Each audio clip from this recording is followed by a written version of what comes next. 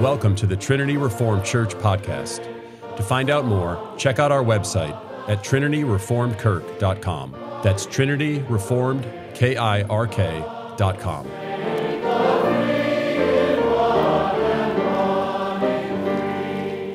I'm going to read the next couple of days of the creation account in Genesis 1. So if you have a Bible and want to follow along, I'm in verse 14 of Genesis 1.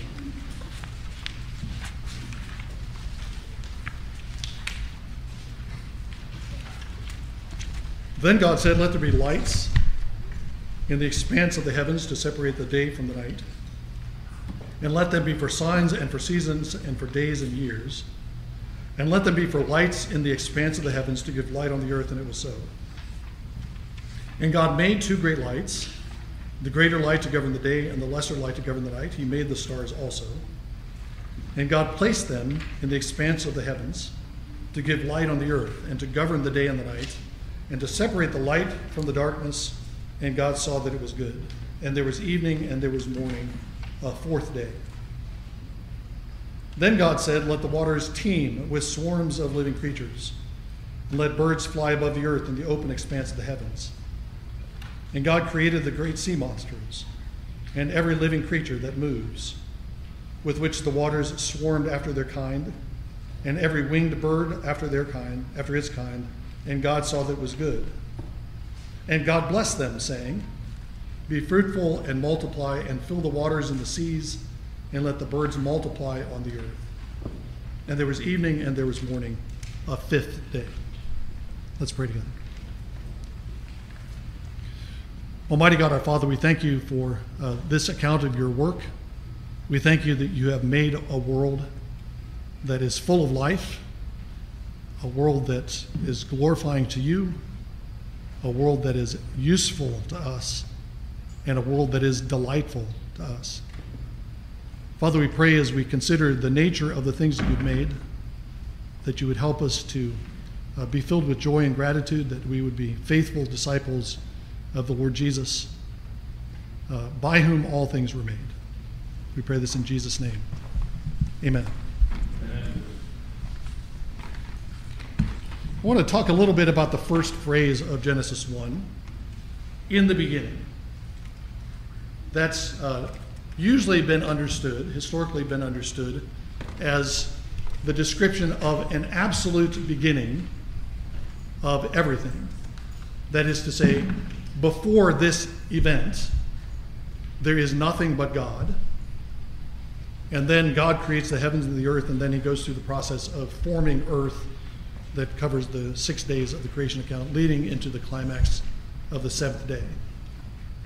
That interpretation has been disputed on a number of grounds, grammatical grounds, sometimes on theological grounds. And the alternative reading is something like this: when God began creating the heavens and the earth was formless and void. What that does is move the phrase away from the idea that this is an absolute beginning. In the beginning of all things, when there was nothing else, God created the heavens and the earth, to a time when God began to create. And it doesn't say anything on this interpretation, doesn't say anything about whether some things existed prior to that beginning to create or not. So some have linked this to verse 2, "The earth was formless and void, and darkness over the surface of the deep." And the suggestion is made that before God began to create, there was a formless and void something, a kind of chaos. And then when God began to create the heavens and the earth, then he put lights in it, and he formed it, and he filled it. The traditional interpretation that this is an absolute beginning, that is the origin of all things, is one of the bases for saying that creation is ex nihilo, creation is out of nothing. But if you say that when God began to create, if you take that interpretation, then that kind of weakens the case that this is describing creation out of nothing. You might say at some point before Genesis 1 begins, God made the stuff from which he would make the heavens and the earth, maybe billions of years prior, he made the stuff, the formless void stuff that he's going to use to create the earth. But it existed prior, and now he's beginning to shape it and put it into the form that we know, the world that we are familiar with. I think the grammar is actually in favor of the traditional interpretation. I won't go into the details of this. But I think not only does the grammar support the idea that this is an absolute beginning. In the beginning, God created is the proper translation, with the implication that before God did this, there was nothing at all but God. But I think it's not only the grammar favors it, but it's indicated by the way the New Testament and other parts of the Bible speak about the world. In Romans 4, for example, Paul makes a passing reference to creation. Romans 4 is primarily about the faith of Abram. Abraham believed God and was counted to him as righteousness. It's at the beginning of Romans 4. What he believes is the promise that he would have a seed. He hopes against hope. He's as good as dead. His wife is as good as dead. He's getting very old. His wife has been barren her whole life. And yet Abram believes that God can bring life out of two dead people. And verse 17 of Romans 4 says this, break into the middle. In the sight of him whom he believed, even God, who gives life to the dead, Abraham believed in resurrection. I mean, every time he looked at Isaac, his belief in resurrection was confirmed. Because Isaac is a resurrected child from the moment he exists. The God who gives life to the dead and calls or summons into being that which does not exist. He summons into existence what does not exist. That's obviously a reference to creation. The God who raises the dead is the God who can bring things out of nothing. And the contrast that Paul makes is a contrast between not existing, not being at all, and then God's call, his word, that summons things into being that didn't exist before. So I think in Romans 4:17, Paul is indicating the view that the world is called into being. It doesn't exist at all. Creation is, in fact, ex nihilo. The creation of the heavens and the earth is ex nihilo. The creation of light is directly by the word. As I said, as we go through Genesis 1, we find that God is actually using the things that he makes as he makes them to make other things. He calls on the ground to bring up grasses and fruit trees. He calls on the sea to teem with fish. He calls on the ground to bring up living souls, the animals. So God eventually is using parts of the creation to produce the things that he's making. But the origination of everything simply is the act of God's work.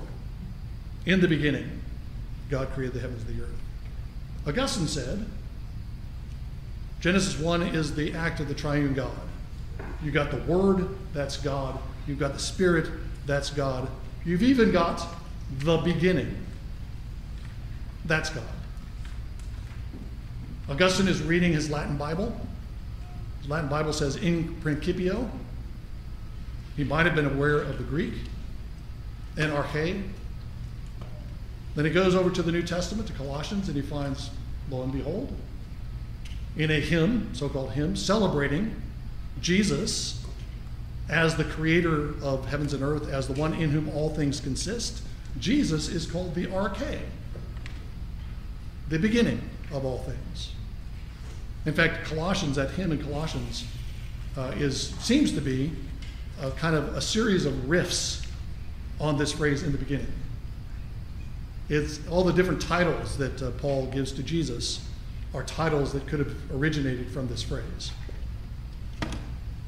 So Augustine's point sounds kind of, it doesn't sound plausible until you look at Colossians and you realize in the beginning is not just about when it happens, but it's about the one through whom it happens. That's a very plausible way to interpret it in the light of the New Testament. This same phrase is also used to describe the beginning of various kings' reigns. If you look in Jeremiah especially, chapters, I keep running into the wall behind me. If I flip over, somebody come get me. Jeremiah 26, 27, and 28, the first verse of each of those chapters is in the beginning of so-and-so's reign. So this is absolute beginning. It may be a hint about the one in whom God makes all things, God creates all things. It could also be a sign that the Lord is bringing the world into being as a God of sovereign majesty, as a king. And I think that fits with the way that the original creation is described. In the beginning, what does God make? In the beginning, God makes the heavens and the earth. Two things. I don't think heavens and earth is just a way of talking about everything. There are ways to say that without saying heavens and earth. The heavens and the earth are distinct realities, distinct zones of existence. The heavens that is spoken of in Genesis 1:1 is not the heavens that we see when we step outside, the blue dome of the sky, or the black dome at the night sky and the stars and moon above us. That's not the heavens, because that's not made until day 2. I think the heavens that are referred to in Genesis 1:1 are the heavens, the highest heavens, the holy habitation of God. God creates, first of all, by making 2 zones. One, a created zone in which that he will inhabit, and then the earth beneath that will be man's domain. That's what Genesis 1:1 is referring to. And I think that's the best guess that I can make about where the hosts of heaven come from. Genesis 2:1 begins, the heavens and the earth were completed and all their hosts. When did we hear about the hosts of heaven? Perhaps it's the stars on day 4. But I think it's also referring to the hosts of the highest heavens. The Bible uses the word heaven to describe different kinds of realities. There's the heaven of heavens. Heaven has a heaven. The sky has a heaven. Earth has a heaven, that's the sky. Sky has a heaven, that's God's dwelling place. Or maybe heaven of heavens is like Holy of Holies or Song of Songs. It's a superlative. The heaven of heavens where God dwells is the most heavenly heavens. It's the most heavenly place. We see a little glimpse of the heavenly place when we look up into the sky.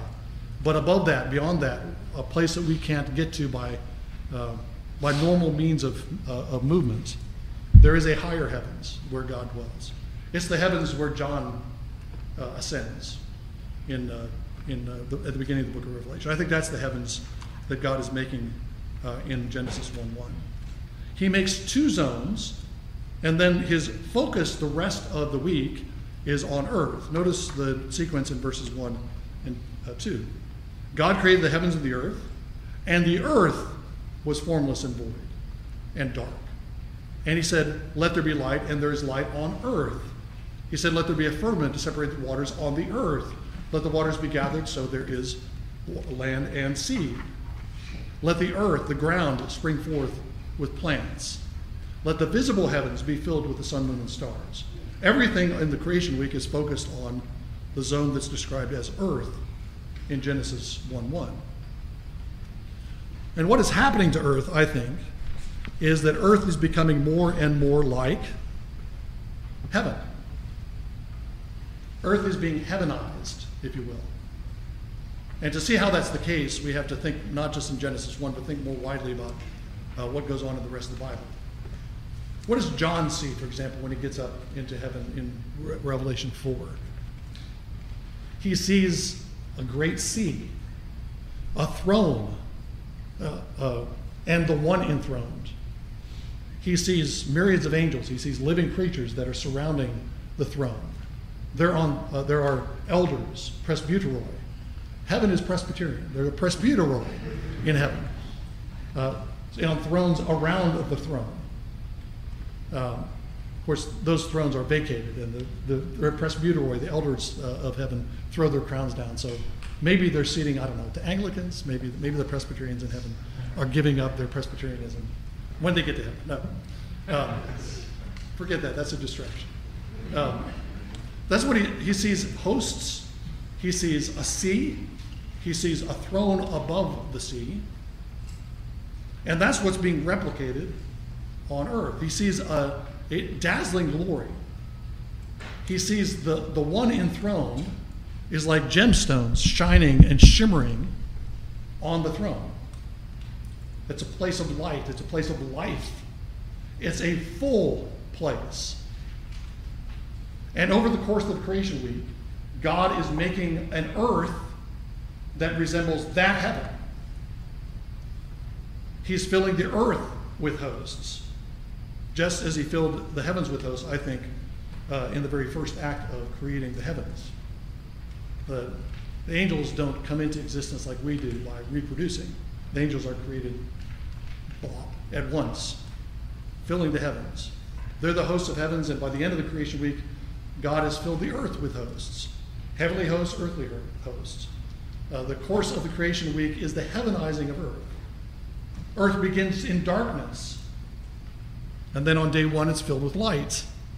You have this alternation of light and darkness that makes it somewhat like heaven. Heaven, we find out again in Revelation, is a place of endless light where there is, at least ultimately, there is no more sun, there is no more night. That's not what earth is yet, but we have a little glimpse of the light of heaven that's now replicated and evident on earth. In heaven, you have all these living creatures. Those are the cherubim with 4 faces. And you have the presbyteroid, the elders that are on their thrones.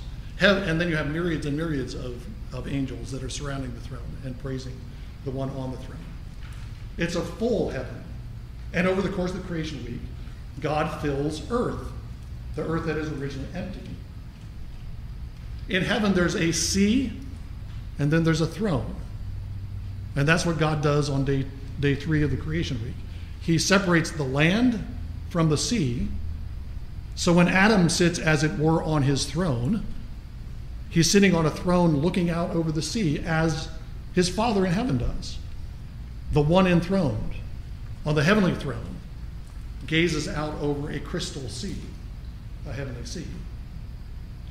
The creation is not brought into being in one single event, and it's not a single static reality. The creation week itself is a history of what God is doing. And what God is doing is gradually, day by day, step by step, making the earth more like heaven. You could say there is an eschatology already built into Genesis 1. We already see the trajectory of where everything is going from Genesis 1. We have to, it helps to see the end of the story, of course.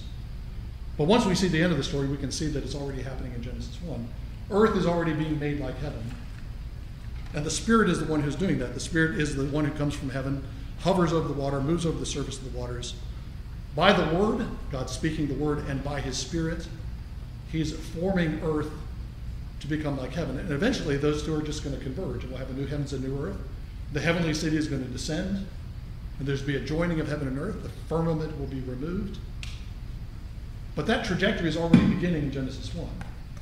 And the aim of the creation, of creation week, and of the whole history of creation is for the earth to become like heaven. That's our aim. I mean, the great leap forward in that respect is when the heavenly Son, the heavenly King, comes to earth and takes flesh and lives a life in the flesh, dies a death in the flesh, rises in glory to new life with a spiritual body, and you have a little lump of earth, the body of Jesus, heavenized, glorified, as a promise and pledge that all little plots of earth will eventually share in that glory.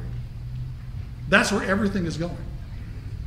To the glory that Jesus already has, to the glory that He's bestowing on His bride, the glory that His bride will share fully at the end of all things. Creation already has this built-in eschatology to it. It's creation out of nothing. That's where I started. I leaped over my notes there and got into point number 2. It's creation out of nothing. What does that mean? It means that there's nothing but God prior to the creation. It doesn't mean that there is some very, very, very thin, wispy stuff that we can call nothing that God uses to create the world.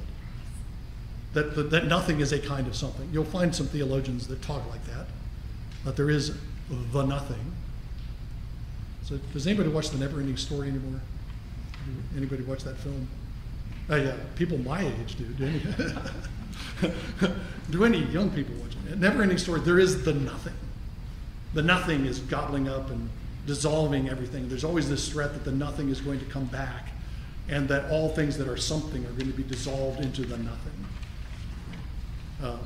That's crude. No theologian will say that. But our theologians that talk about the nothing as if it were that. That's not what it's talking about.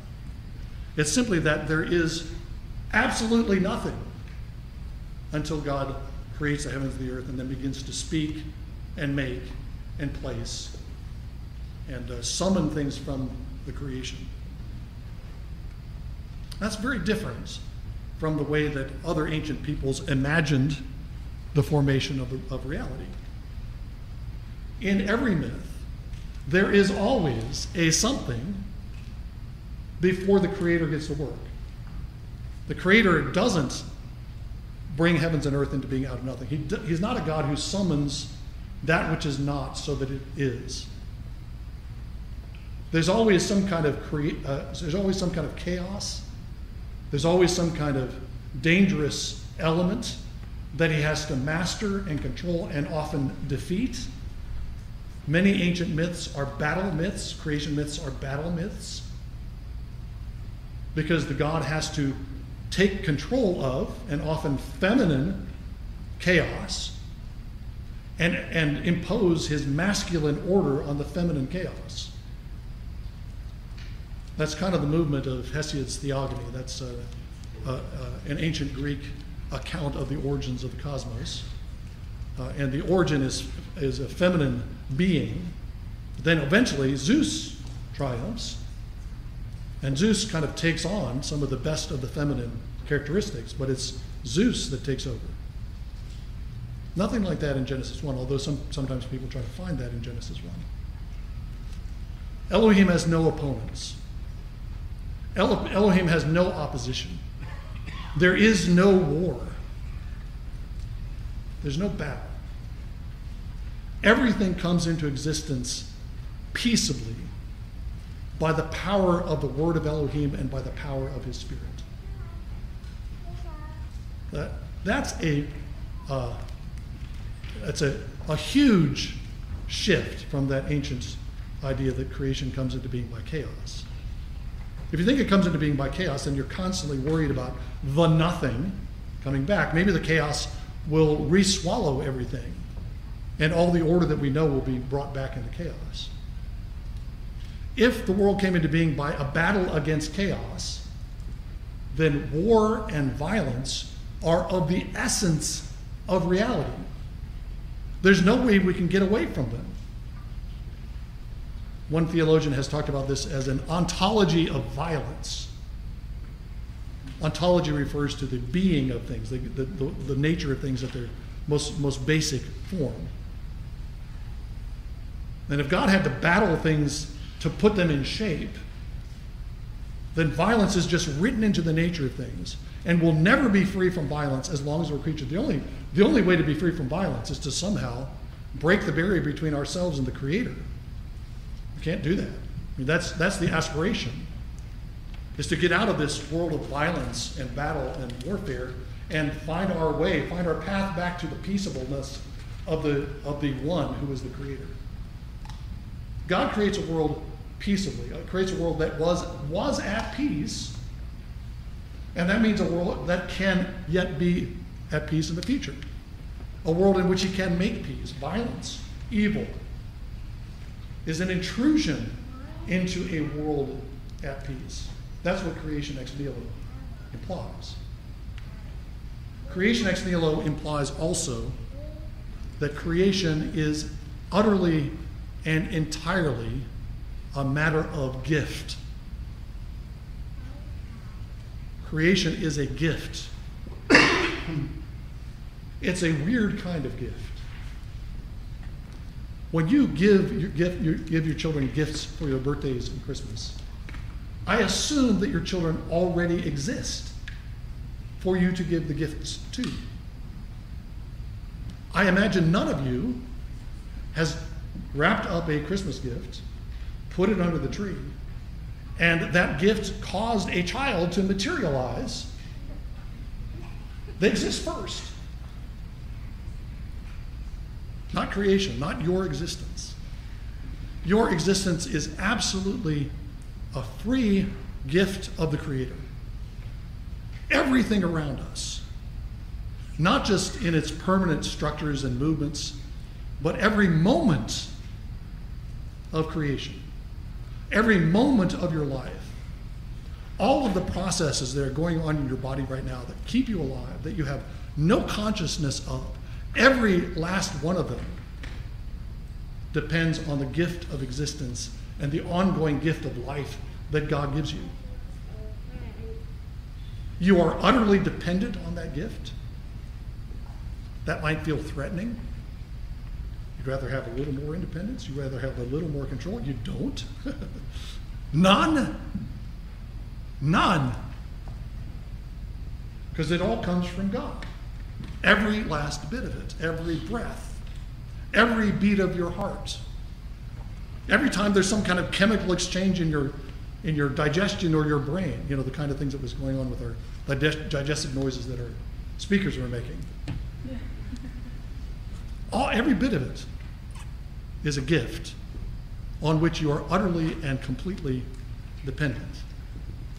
It's the kind of gift that brings the recipient into existence. Let there be light. He's not talking to a light source. He's not doing a magic trick with a candle. Let there be light. There is no light, and then there is light. He brings it into being. Utterly dependent, utterly receptive. Which means also that God has created a world in which we are fundamentally related to Him and to everything else. I think we have an instinct for thinking that maybe it's a particularly modern instinct, I don't know. We have an instinct for thinking that things exist and then they kind of assemble into relationships. Kind of like if you're familiar with the social contract ideas of the formation of governments. First, you have these isolated bunch of individuals. Somehow they can communicate with each other. How? We don't know. You have these isolated individuals who find out that they can get along better if they band together. They have to give up some of their powers to a state, but that's better than the brutish life, solitary, brutish, and short life that they have by themselves. That's the way we might think. That's not the way the world is. Relation is fundamental. I thought of this many years ago. I mean, it wasn't the first time I thought of it, but it came home to me powerfully many years ago when I was holding our second daughter, Emma. She was 1.5 or so. I was holding her in front of a mirror. And I realized that her eyes were directed at me in the mirror. She recognized me. She did not recognize Emma. She didn't know who that was. She didn't even pay attention to it. And you know this with very little children. You know, they're crawling across the floor, they roll over, and their hand kind of twitches in front of them, and they look startled. A disembodied hand just flew by me. Where did that come from? They don't have a consciousness of the limits of their own bodies. But they know their mother. And they can know their dad. They know their mother better. But they can know their dad. And they know other people. They're in relation far sooner. They're already existing, of course. I'm not saying they come into being simply because people are looking at them. But they exist, but they don't have any consciousness of themselves. And they come to consciousness of themselves only because of prior relations with others. We learn to talk. I mean, that's how we learn to talk. Learn to communicate because other people talk to us. Parents don't wait around for your kids. If he's going to talk, he's going to have to start it. I'm not going to talk to him. He's going to have to make the first move. He's never going to make the first move. They can talk back only if you talk to them first. Our existence as human beings, the existence of everything, is radically and fundamentally an existence of relationship between God and creation fundamentally, and then all the various infinitely complex networks of creation that we depend on. Creation is self-giving. The world gives itself because it's created by a God who gives himself in creating and in redeeming. Let me say a few things. These are kind of scattered notes. I'm going to say I covered creation by word, even though I really didn't. A few scattered notes that of things that Genesis 1 tells us that I think are worth considering as we think about the nature of the world, and particularly as we try to think in kind of scientific terms about the nature of reality. I think Genesis actually gives us insight into that. First, simple thing. God makes things. God makes things. Let there be vegetation from the earth. Let the waters teem with swimming things, and let flying things multiply on the earth. He makes cattle, domesticated animals, and wild animals, beasts, and creeping things. What we find in Genesis 1 is not components of things that God later assembles. We can disassemble things into the component parts and kind of figure out how they work. That's the way a lot of science, modern science, has operated. We dissect in order to understand more fully. You can certainly do that. But in Genesis 1, it's the thing itself that's the focus of God's attention, that's the focus of God's creative activity. It's worth thinking about what would science look like? What would biology look like if our focus was not on dissection and taking things apart to figure out how they work, but equally on the fully formed organism? Would our science look different if our science was a science of organisms rather than parts? God creates things and sets them in environments. In fact, they're defined by their environments. What's the difference between a swimming thing and a beast? What's the difference between a flying thing and a beast? Now, the Bible doesn't classify things by reproduction. The Bible talks about bats when it's talking about birds. And again, people mock it. But yeah, I mean, if you've never seen a bat before, you saw this thing kind of flitting around in the night in the evening sky, you think, oh, it's a weird kind of bird. It flies. So you classify it because it occupies the air. And certain kinds of land creatures occupy the wild spaces of the earth. Certain kinds of land creatures are cattle. That's a different word. That's the word behemoth, or behemoth in the Hebrew. Those are cattle. Those are domesticated. I think they're domesticated from the beginning. God created some animals to be domesticated, already domesticated. And then there's these other wild animals that man is eventually to domesticate. But some are already in his zone of... All the creatures are defined by their environment, not by their stage of reproduction. It's a swimming thing, it's a fish. Even if it gives live birth to its young, or if it lays eggs, it's still considered a fish. It's a swimming thing. If it flies, it's a flying thing. If it lives close to man, then it's a cattle. If it lives distant, then it's a beast, a wild beast. Things are identified by their environments. That, again, might give us a different kind of biology, one that's more like environmental biology. Because it's not just you're identifying the creatures by that environment, but if you want to understand the creature, you have to understand not only the creature in isolation, but the creature in his environment, in his spatial environment, and in his association with other creatures. And one last point, all you pet lovers will like this. When God creates things in the sea, he says that the waters teem with swarms of living souls. Nefesh chaya, Genesis 1:20. When he gets to land animals, verse 24, God said, let the earth bring forth nefesh chaya, nefeshim, living souls after their kind. Genesis 2:7. The Lord God formed man from the dust of the ground and breathed into his nostrils the breath of life, and man became a nefesh chaya, a living soul. It's exactly the same phrase. It's plural in Genesis 1, but it's the same phrase that describes man as a living being or living creature, fish, land animals. In Genesis 2, eventually birds are also classified under that heading. I tend to think that souls are distinctively human realities, but in the Bible, frequently, soul is something that's shared by all mobile beings, all things that are self-moving, things that live by their desires, that are moved by their desires. Soul is the seat of desire, more often than it's the seat of thought. Hunger is in the soul. Thirst is in the soul. Sexual desire is a desire of the soul in the Bible.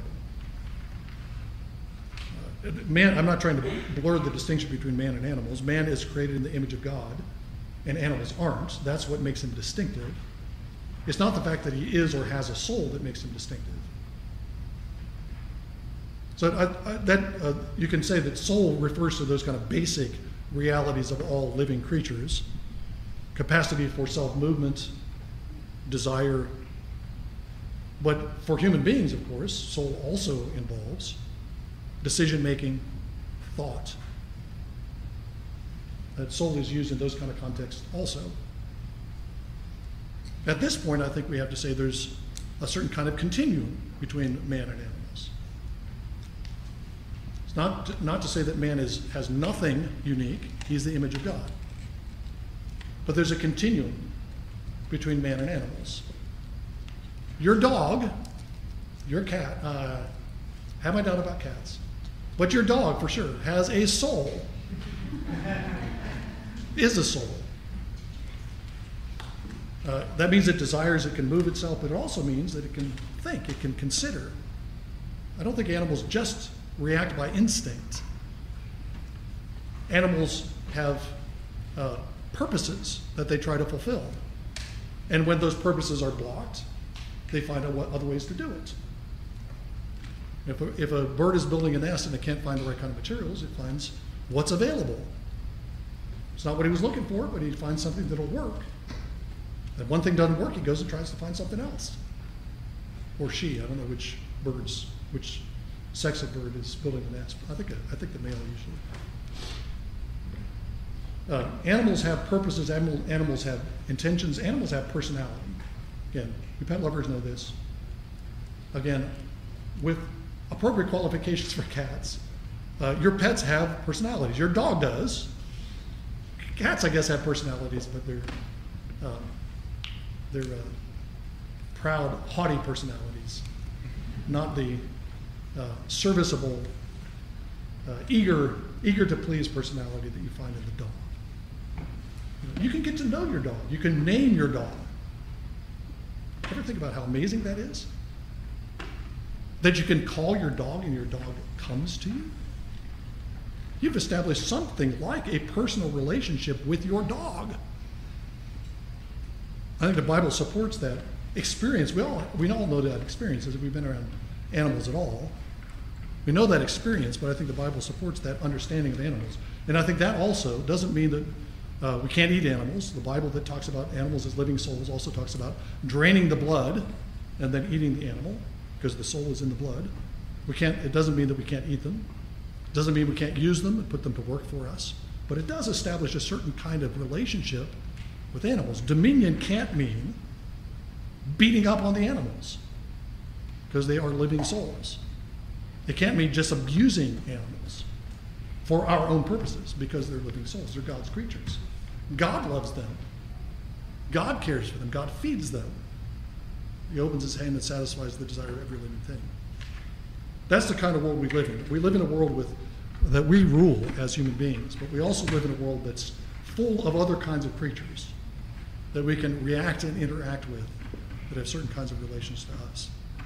And the fundamental thing I want to communicate again, I reiterate it. The kind of world we live in, given the fact that creation is ex nihilo, that God summons a world into being that did not exist before, a world that he does not need,